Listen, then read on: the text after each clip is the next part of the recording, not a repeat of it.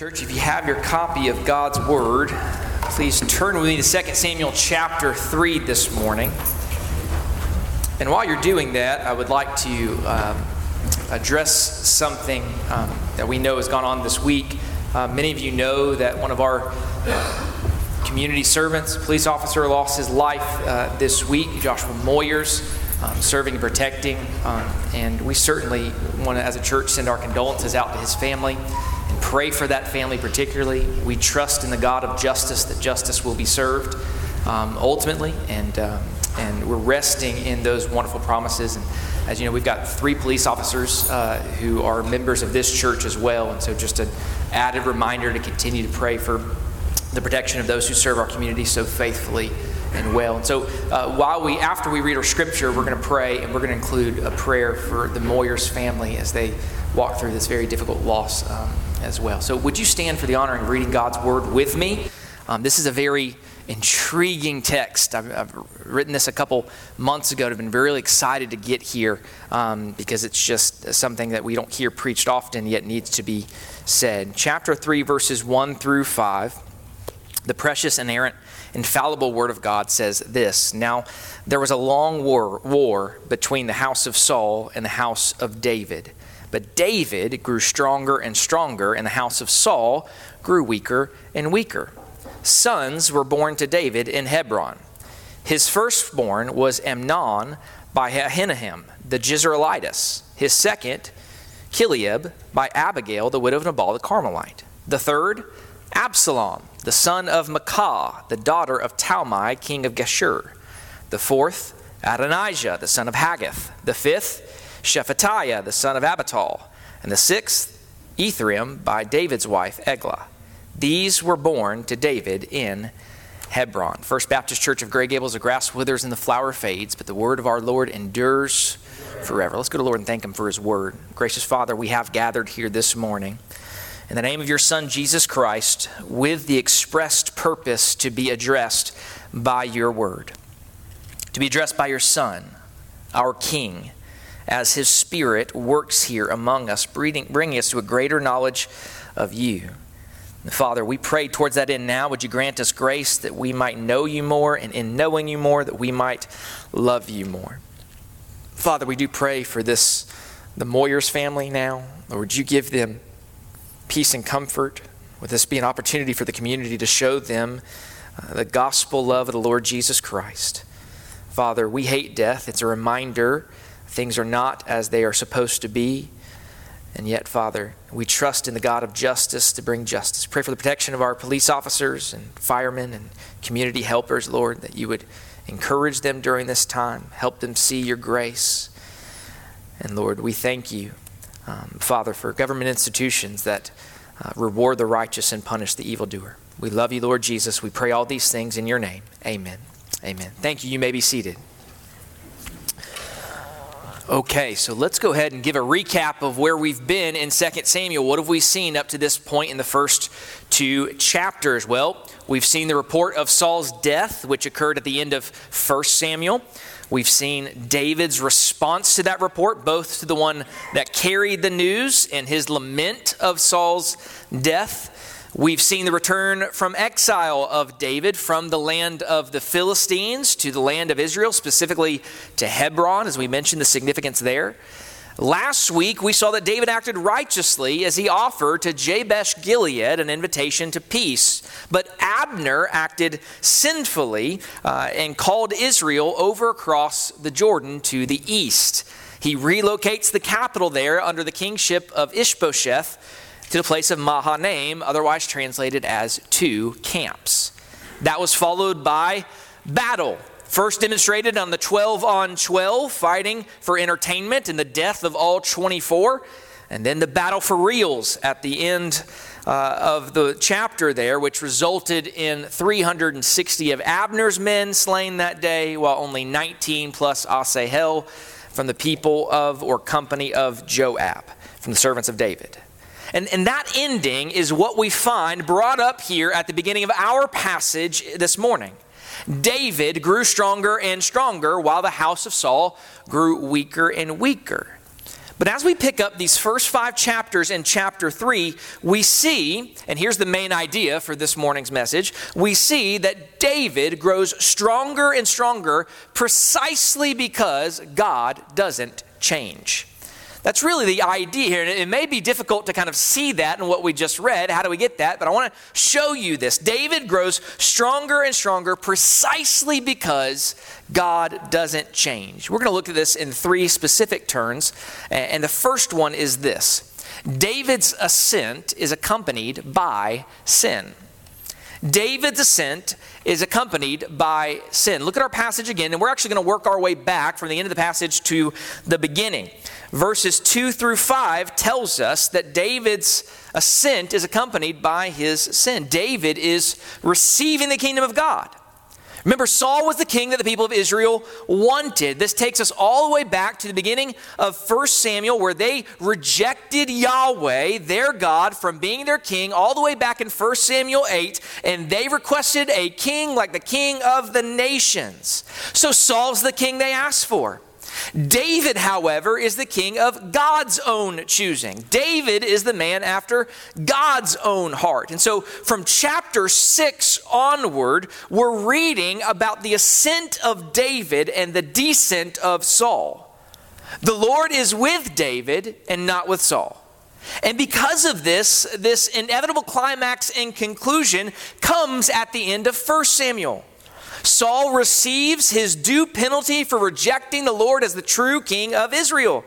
David, on the other hand, is receiving a kingdom as he returns from exile, and he is anointed the king over Judah. Now, for those who are familiar with the Bible or have been attending our Wednesday night Grow You classes, David's rise and return to Israel should set you on the edge of your seat because David is of the tribe of Judah. That may not mean anything to you, but since the days of Jacob, as you know the word, the people of God have been awaiting a leader to arise from the tribe of Judah, and here it is in David. But David's rise to power is also accompanied by his fall into sin. And I would argue this morning that right here we begin to see that David has already begun to stray from the path of righteousness.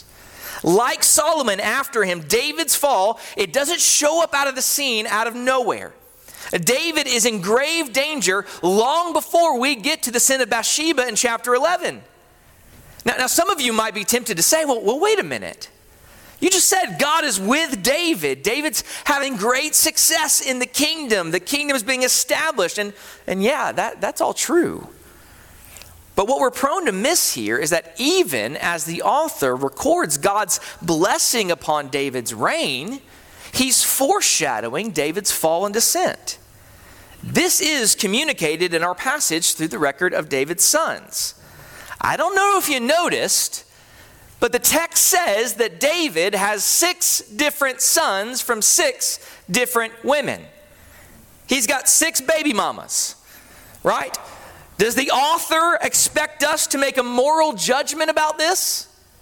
Yes, he does. Listen, this is not amoral. This is either right, true, good, and beautiful, or it's not. So which is it? How do we know? What should the judgment be? I'll give you the answer. David should not have 6 wives. He shouldn't. How do we know? Because of the Word of God.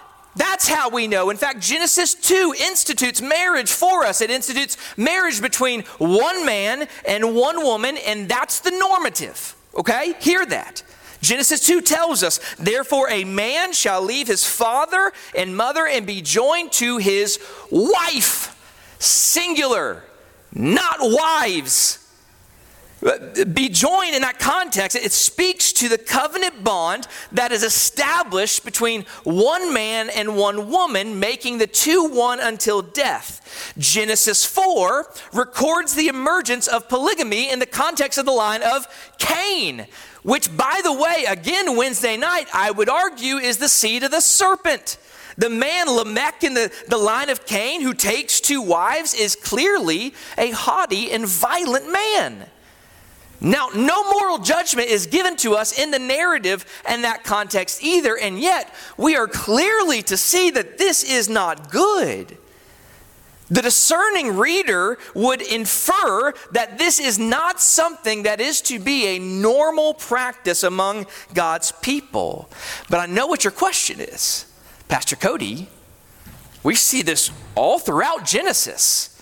I mean, what about the patriarchs? Okay, let's go there. What about the patriarchs? Well, Abram taking his concubine Hagar in order to secure the promise of God was clearly not good. This too seems to point toward polygamy as a result of the fall and not normative, not the revealed will of God. Jacob ends up with 2 wives and 2 concubines, not through a conscious obedience to the word of God, but through the combination of the deceit of his father-in-law and the rivalry of his sister wives. And in case you're still wondering about it, finally, there is an explicit prohibition for the king of Israel not to acquire many wives in the law when it's talking about the future king of Israel, foreshadowing what is to come. In Deuteronomy 17:17, it says this: "Neither shall he multiply wives for himself, lest his heart turn away." So surely the author of 2 Samuel 3 expects the reader to be familiar with the law of God. And so as we see that David went from 2 wives, which isn't good, to 6 wives, which is worse, we should be troubled. This is out of step for a man after God's own heart. This is how the king of the nations operate. And if you think this judgment is too simplistic or we're guilty of reading into the text beyond the intention of the author, let me just tell you, 2 Samuel, it actually consists of 4 literary units, and they all end with a list of names. The first one is right here in our passage, where it ends with a list of the 6 sons born to David at Hebron. The next section is at the end of chapter 5, where 11 more sons are born to David in Jerusalem. There in chapter 5, verse 13, we read this: "And David took more concubines and wives from Jerusalem."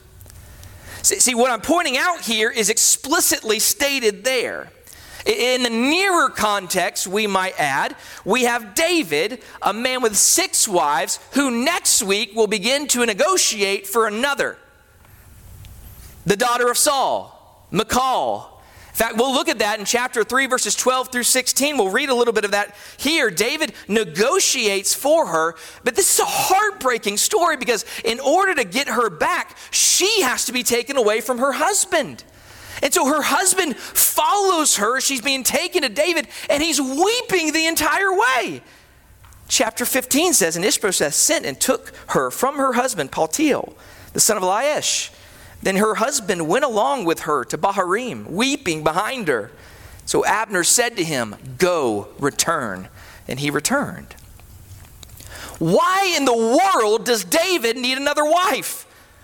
See, there's a foreshadowing here of the type of man that though he has all sorts of sheep, would look and take the sheep from a man who only has one. From a man who loves it dearly. That's just the type of heart that's at work in the actions of David in chapter 3. That's just the nearer context, right? But the final clue actually comes in the passage itself. One of David's wives, Michal, is a foreigner. Most likely the result of an alliance with the king of Geshur, which was a city in Syria. Interestingly enough, you know which son is born to Michal? Absalom, who, if you know the story, we will later read, will lead the rebellion against his father David. See, listen, this is how historical narrative works. Remember, this is the genre here. This is how it works. It's not going to come out and tell you exactly what is amoral or immoral and what is moral, but there's all these subtle clues that are just clear. It doesn't jump off the page at you and say, trouble, trouble, red flag, warning, and yet they're all over the place. This is not good. David is ascending to the throne. He's growing stronger and stronger, and yet there's something here that just doesn't sit right. So there are 2 obvious lessons here. One's a moral lesson, one's a practical lesson. Let's start with the practical. Practical lesson. I need you to hear this. This is very important for how you interpret the word. The practical lesson is the Old Testament historical narrative is not normative. What do I mean by that? The Old Testament historical narrative is not normative. What I mean by that is it's descriptive. It describes how the people of God lived under the Old Covenant. It doesn't prescribe how we are to live. So for instance, if your father-in-law, before he's your father-in-law, deceives you into marrying one of his daughters, you don't get to go to Genesis and say, well, that happened to Jacob, I'll take the other one too. No, it's not normative.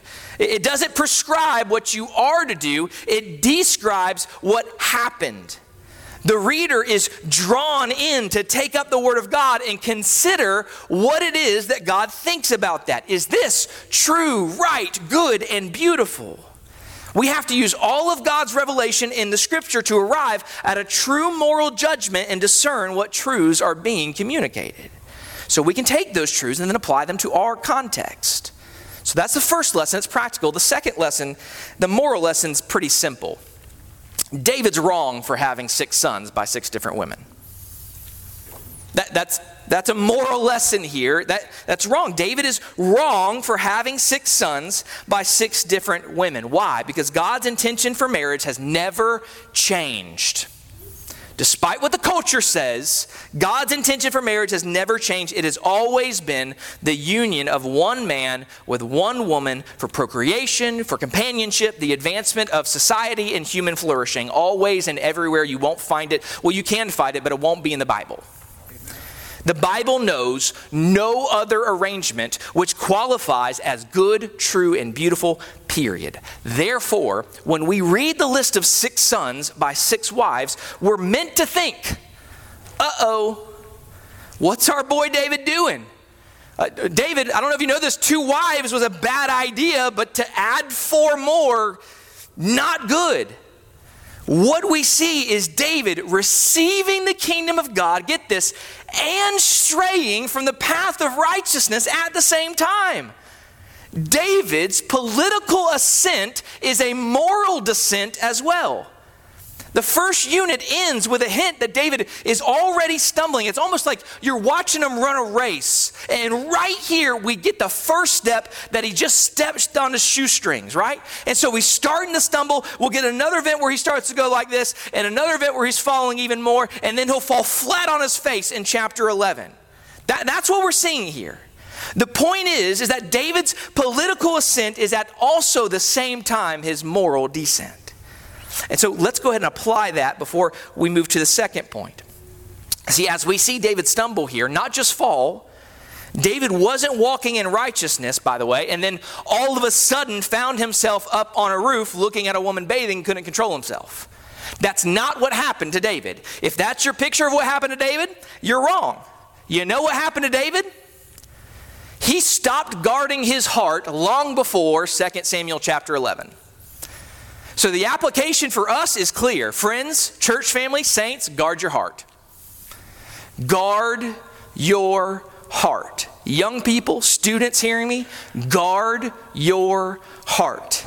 If that's what God's word says, what do? You guard your heart. Proverbs chapter 4 verse 23 says, keep your heart with all diligence, for out of it spring the issues of life. I would argue that it is an indisputable fact that few fall just like that into great and grievous sin. Instead, it's like trying to navigate from point A to B with a compass, but you're only a degree off. It doesn't matter very much in 100 yards, but it matters a whole lot with 100 miles. So we begin to think, you know what, I can listen to that. I can consume that. It's not going to hurt me. I've been walking with the Lord so long, that stuff no longer impacts me the way you think it does. I've been reading my Bible a long time. I know it pretty well at this point. Do I really need to read it every single day? Do I really need to gather with God's people? I mean, I've been doing this thing a long time. I think me and the Lord have it figured out. I'm not so sure I need all of y'all anymore. Listen, By the time you reach that point, you've already been a degree or two off for way too long. Friends, guard your heart. Guard it. So we see in our passage that David's ascent is accompanied by sin, but I also want to show you something else, that David's ascent is accomplished by God. Even in the midst of it being accompanied by sin, David's ascent is accomplished by God. The text tells us that David grew stronger and stronger. And now we back up just a little bit and we remind ourselves that God has delivered David thus far. In fact, Psalm 18, you can go ahead and write this down. It's written by David, and just the heading alone says this: on the day that the Lord delivered him, David, from the hand of all his enemies and from the hand of Saul. Psalm 18, even just the heading is sufficient to make my point. It is the Lord that delivered him. David's military and political success is because David's God was fulfilling his word. So hear me, yes, David is growing stronger and stronger, and yet David is straying more and more, and that's actually the lesson that we are to learn here. We're to learn that David's God is faithful. See, the reason I've labored to help us see the foreshadowing of David's downfall is because it should help us better see the reason for David's success.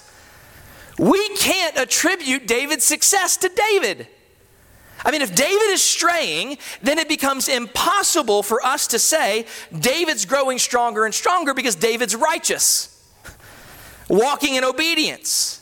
It will not work for us to say that the difference between David and Saul was David was perfectly obedient and Saul was not. And yes, I'll admit that this is implicit.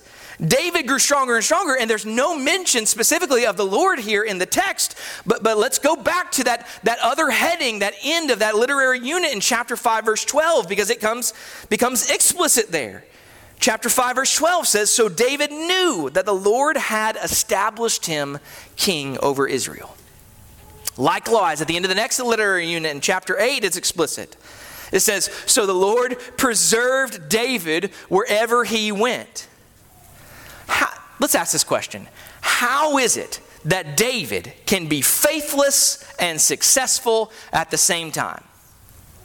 How is it that David can be stumbling and growing stronger? How can David be failing and succeeding? Because God is faithful to his word. That's it. I want you to think carefully about the difference between Saul and David. Is it really that one was just this heinous sinner and the other was righteous? Is that the story? No. Here's the story. Saul's kingship was based on the will and word of man. Saul was an answer to the request of man. It was man's will which brought forth the kingdom of Saul. What about the kingdom of David? What was it grounded on? The will and word of God. See, Saul's kingship was governed by the basic principle of the old covenant. Obey and live, and he, just like everyone else, could not obey and therefore died. What about David's kingship? David's kingship was governed by promise. Saul was faithless. He was swept away just as God had warned. David was faithless and being established as king over Israel just as God has promised. I mean, look at 2 Samuel chapter 3, verse 1 again. When we read, but David grew stronger and stronger and the house of Saul grew weaker and weaker, we're supposed to read that in light of 1 Samuel 13, 15, 16, 23, 24, 25, and 26. All of those places where we see the prophet speak the promise that God has called for himself, one after his own heart. That God's word's active in bringing forth the kingdom that could not be destroyed. Over and over again, the Lord spoke this through his prophet. David would be king in Israel. David grew stronger and stronger while the house of Saul grew weaker and weaker. That was inevitable. Why? Because God had chosen the right and faithful guy? In this context, is that why? No. God's word makes it clear that that is not the case. Why is it inevitable? Because God has spoken. He's not a man that he should change his mind. It is grounded in the very character and nature of God. So friends, again, for the billionth time during this series, let me tell you, his word is certain. Church, listen to me. David's God is our God. God has generously revealed his kind, merciful, just, loving, and righteous character to us. We read in the book of Exodus, the Lord God, merciful and gracious, long-suffering and abounding in goodness and truth, keeping mercy for thousands, forgiving iniquity and transgression and sins, by no means clearing the guilty, visiting the iniquity of the fathers upon the children and the children's children to the third and fourth generation. This is our God.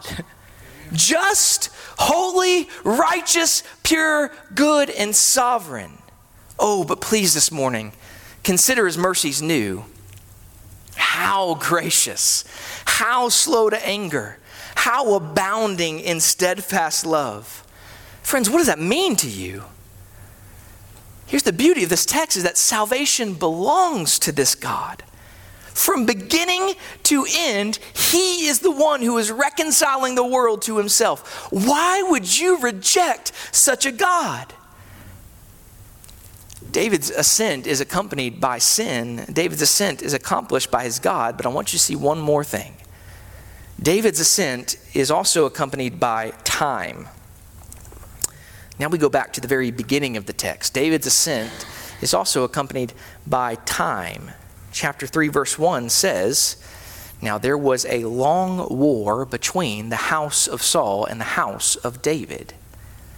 Friends, if you're not familiar with your Bible, you may not know this. But did you know that you and I are in a war? We are. We are in a war. God's word is clear on this. Ephesians chapter 6, verse 12. "For we do not wrestle against flesh and blood, but against principalities, against powers, against the rulers of the darkness of this age, against spiritual hosts of wickedness in the heavenly places." We have an adversary who, according to 1 Peter chapter 5, verse 8, walks about like a roaring lion, seeking whom he may devour. But we're not just in a war of spiritual forces of evil. We're in a war waged against ideas, arguments, and opinions that are raised against the knowledge of God. Hear this text from 2 Corinthians chapter 10, verse 4 and 5, and just apply this to what's going on every day in our lives. "For the weapons of our warfare are not carnal, but mighty in God for pulling down strongholds, casting down arguments, and every high thing that exalts itself against the knowledge of God, bringing every thought into captivity to the obedience of Christ." See, the war isn't just out there, friends. The war is also in us. As God's word says in Galatians chapter 5, verse 17, "For the flesh lusts against the spirit, wars against the spirit, and the spirit against the flesh." There is war inside and out. And all of this is simply to confirm what most of us already know. We are at war. And hear me, saints, it is a long and difficult war. It's a war that we started when we rebelled against a good and gracious, benevolent God in the Garden of Adam. There has been war ever since. The Old Testament records this war largely in physical terms. The spiritual forces, though seldom mentioned in the Old Testament, though, are nonetheless present over this present darkness. As Brother Corey read, the nations rage against the Lord and is anointed with darkened minds full of arguments and opinions. We can speak of it in spiritual terms. Its reality is no less present in the Old Testament than it is in the New. See, the war wasn't even just out there in the nations in regards to Israel, was it? The evidence of the war is everywhere in the Old Testament. Every page records the corruption of the flesh and its default posture of enmity towards God. We addressed explicitly the Old Testament. Actually, it has language for this for us. Maybe you've heard this before. Uncircumcised heart or being stiff-necked. You heard that language before? That's the language the Old Testament has for this. These are two metaphors often employed. Both of these refer to the same spiritual reality. It's war against the Spirit of God.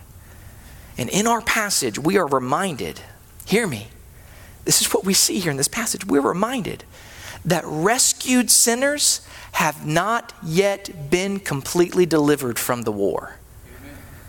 We can all relate to David. We should, by the way, all relate to David. It's very easy for us to count the number of our wives and look down on him and say, how dare he? What an awful person. He doesn't deserve God's covenant faithfulness like me. But no, we should all be able to relate to David. And we really shouldn't even have to try all that hard. Answer me this. Does David have a circumcised heart or uncircumcised? Is David stiff-necked? If you think that that's the case, show me the passage that leads you to believe that. Are you going to take me to a sin? Then you miss the point. David's heart is circumcised. David does not have a stiff neck. In fact, we read in 1 Samuel 16 that the Spirit of God came upon David and never departed. David is the man after God's own heart, the great king of Israel, who walked in the ways of the Lord. So testifies the scriptures. Every king is compared to David. But David's circumcised heart and loosened neck did not remove him from the war. It did not ensure that he would win every battle. In fact, we know he didn't. We've seen this clearly demonstrated this morning. And let me ask you, listen, have you read church history? Anybody here a big fan of church history? Just one of you, that's okay. Many of us do, I believe. And if you do, you might be encouraged, but can I be honest with you? I find it, frankly, pretty depressing. You want to know why? Because if you're looking for the glorious, ideal church, faithful and true, imitating Christ, reflecting his glorious light in the world, go ahead and search church history all you want, and you will not find an age when the church is not struggling with faithlessness. You won't. Now, this is not to disparage the brothers and sisters who've gone before us, because do you think we're doing better? See, my aim here is simply to help us be more biblical about who we are and where we are. There have been none that have gone before us who have been perfectly faithful outside of Jesus Christ. And honestly, I'm not sure we do ourselves any favors when we depict the saints of old like that. When we depict them without warts. Go ahead, pick your man of God. You know what you'll find? Real struggles and real sin. So what's the point? The point is to understand who we are and where we are. I want you to relate to David's slow drift so that you might avoid it, and to whatever extent you don't, you look to David's God, who is nonetheless perfectly faithful in the midst of your faithlessness. See, you and I, we've got a lot in common with David if you're a believer here this morning. We, like David, were chosen by God and called by his grace. We all have had the Spirit of God given to us, never taken away. We are all living in a war zone. Like David, you and I are often faithless. We know what God's word says, but we ignore it. We know what is right and true, but we choose to satisfy our flesh. We fail to find satisfaction in the giver of gifts, and so we reach out and take more than the giver gives. He offers us this, but we want that. He calls us to wait, but we run ahead. He commands us to trust, but we entertain and cultivate doubt. We are faithless too, beloved, but the good news is that God is faithful. Listen, war is easier when you know the God to whom the battle belongs. When you see the whole story is about a God who is faithful, for he cannot deny himself, when you come to understand that God is relentlessly undeterred by the failure of his people, our faith grows, our hope increases, and our love abounds. See, don't miss the story in its more immediate context. It is all about the God who called David according to his divine purposes for the good of his people Israel. I mean, David, in one sense, is a close-up picture of Israel too, isn't it? Israel has been unfaithful. But who is the one who is going to be recipient of the blessing that's going to come from the kingdom of David? The very people who rejected God. If God is able to do this through a man such as David, a chief of sinners, how certain is the salvation that God accomplished through his sinless son? If we're able to see it through the life of David, how much more when we get to Christ, the one who was sinless and came in the fullness of time to live the life that we refuse to live, to fulfill all righteousness on our behalf, and in the end, to stand in our stead, to take upon himself the curse that should have fell on our head. If God can unite Israel, subdue nations, and establish a kingdom of peace, typologically, yes, speaking, through a polygamist, murdering adulterer, how much more can God reconcile all things to himself through the life, death, and resurrection of the righteous one, the author of life, the light of the world, the Lamb of God, quite apart from your help? Amen. That's the gospel. That's why it's so stinking good news.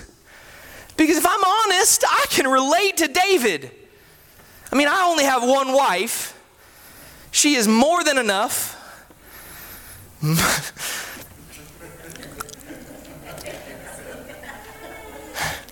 But my heart is often faithless. That's an understatement. So here's what you do. Stop dwelling on your faithlessness and start meditating on the eternal, immutable, infinite faithfulness of the God who transferred you from the kingdom of darkness into the kingdom of his beloved Son. Listen, can I be honest? The war stinks. Doesn't it? It really does. We must fight and we will stumble. But you know what? We will also win. We will. Do you know that? It's certain. Why? Because of your faithfulness? Because of our faithfulness? Because of my faithfulness? No. Because of the faithfulness of our God and his Son.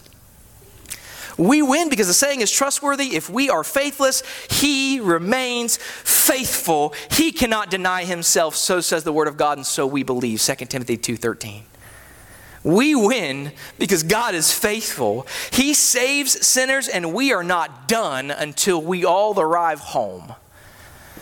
The war is long, but saints, the kingdom of God is worth waiting for. The kingdom that will never be shaken is coming. If you've been denying Jesus Christ by refusing to trust him alone for your salvation, I command you in the name of Jesus to repent and trust him.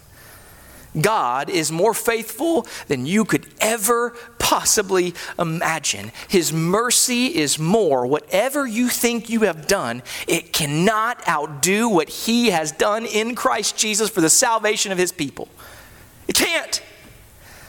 Ask God to forgive you based on the life, death, and resurrection of Jesus Christ alone, and know that the Father gladly hears and answers the prayers of sinners. Know that in Christ you have been freed from the guilt and power of sin, so you can follow Jesus. The rest of us who are weak and faithless, we've placed our faith in Christ alone. And so, saints, this morning, I exhort us to remember that God is faithful. He's always been faithful, and he always will be faithful. The Bible is the story of this faithful God saving sinners in spite of our faithlessness. So to conclude, David grew stronger because God doesn't change. He's faithful and he keeps his promises. Our passage reminds us of who we are. Faithless followers of a faithful God. Amen. Would you stand with me as we pray together?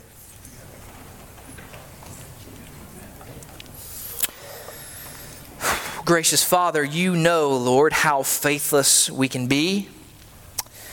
Would you remind us this morning, even as these words continue to trickle from our head to our hearts, of how faithful you are. Help us not to look to ourselves, but only to your Son. Help us to constantly recall how you, despite our faithlessness, throughout redemptive history, have been committed to your purpose of saving sinners. Father, will you help us to live in light of that glorious gospel? Because we are weak, we are like David, we are trusting only in your promises. We ask this in Jesus' name. Amen.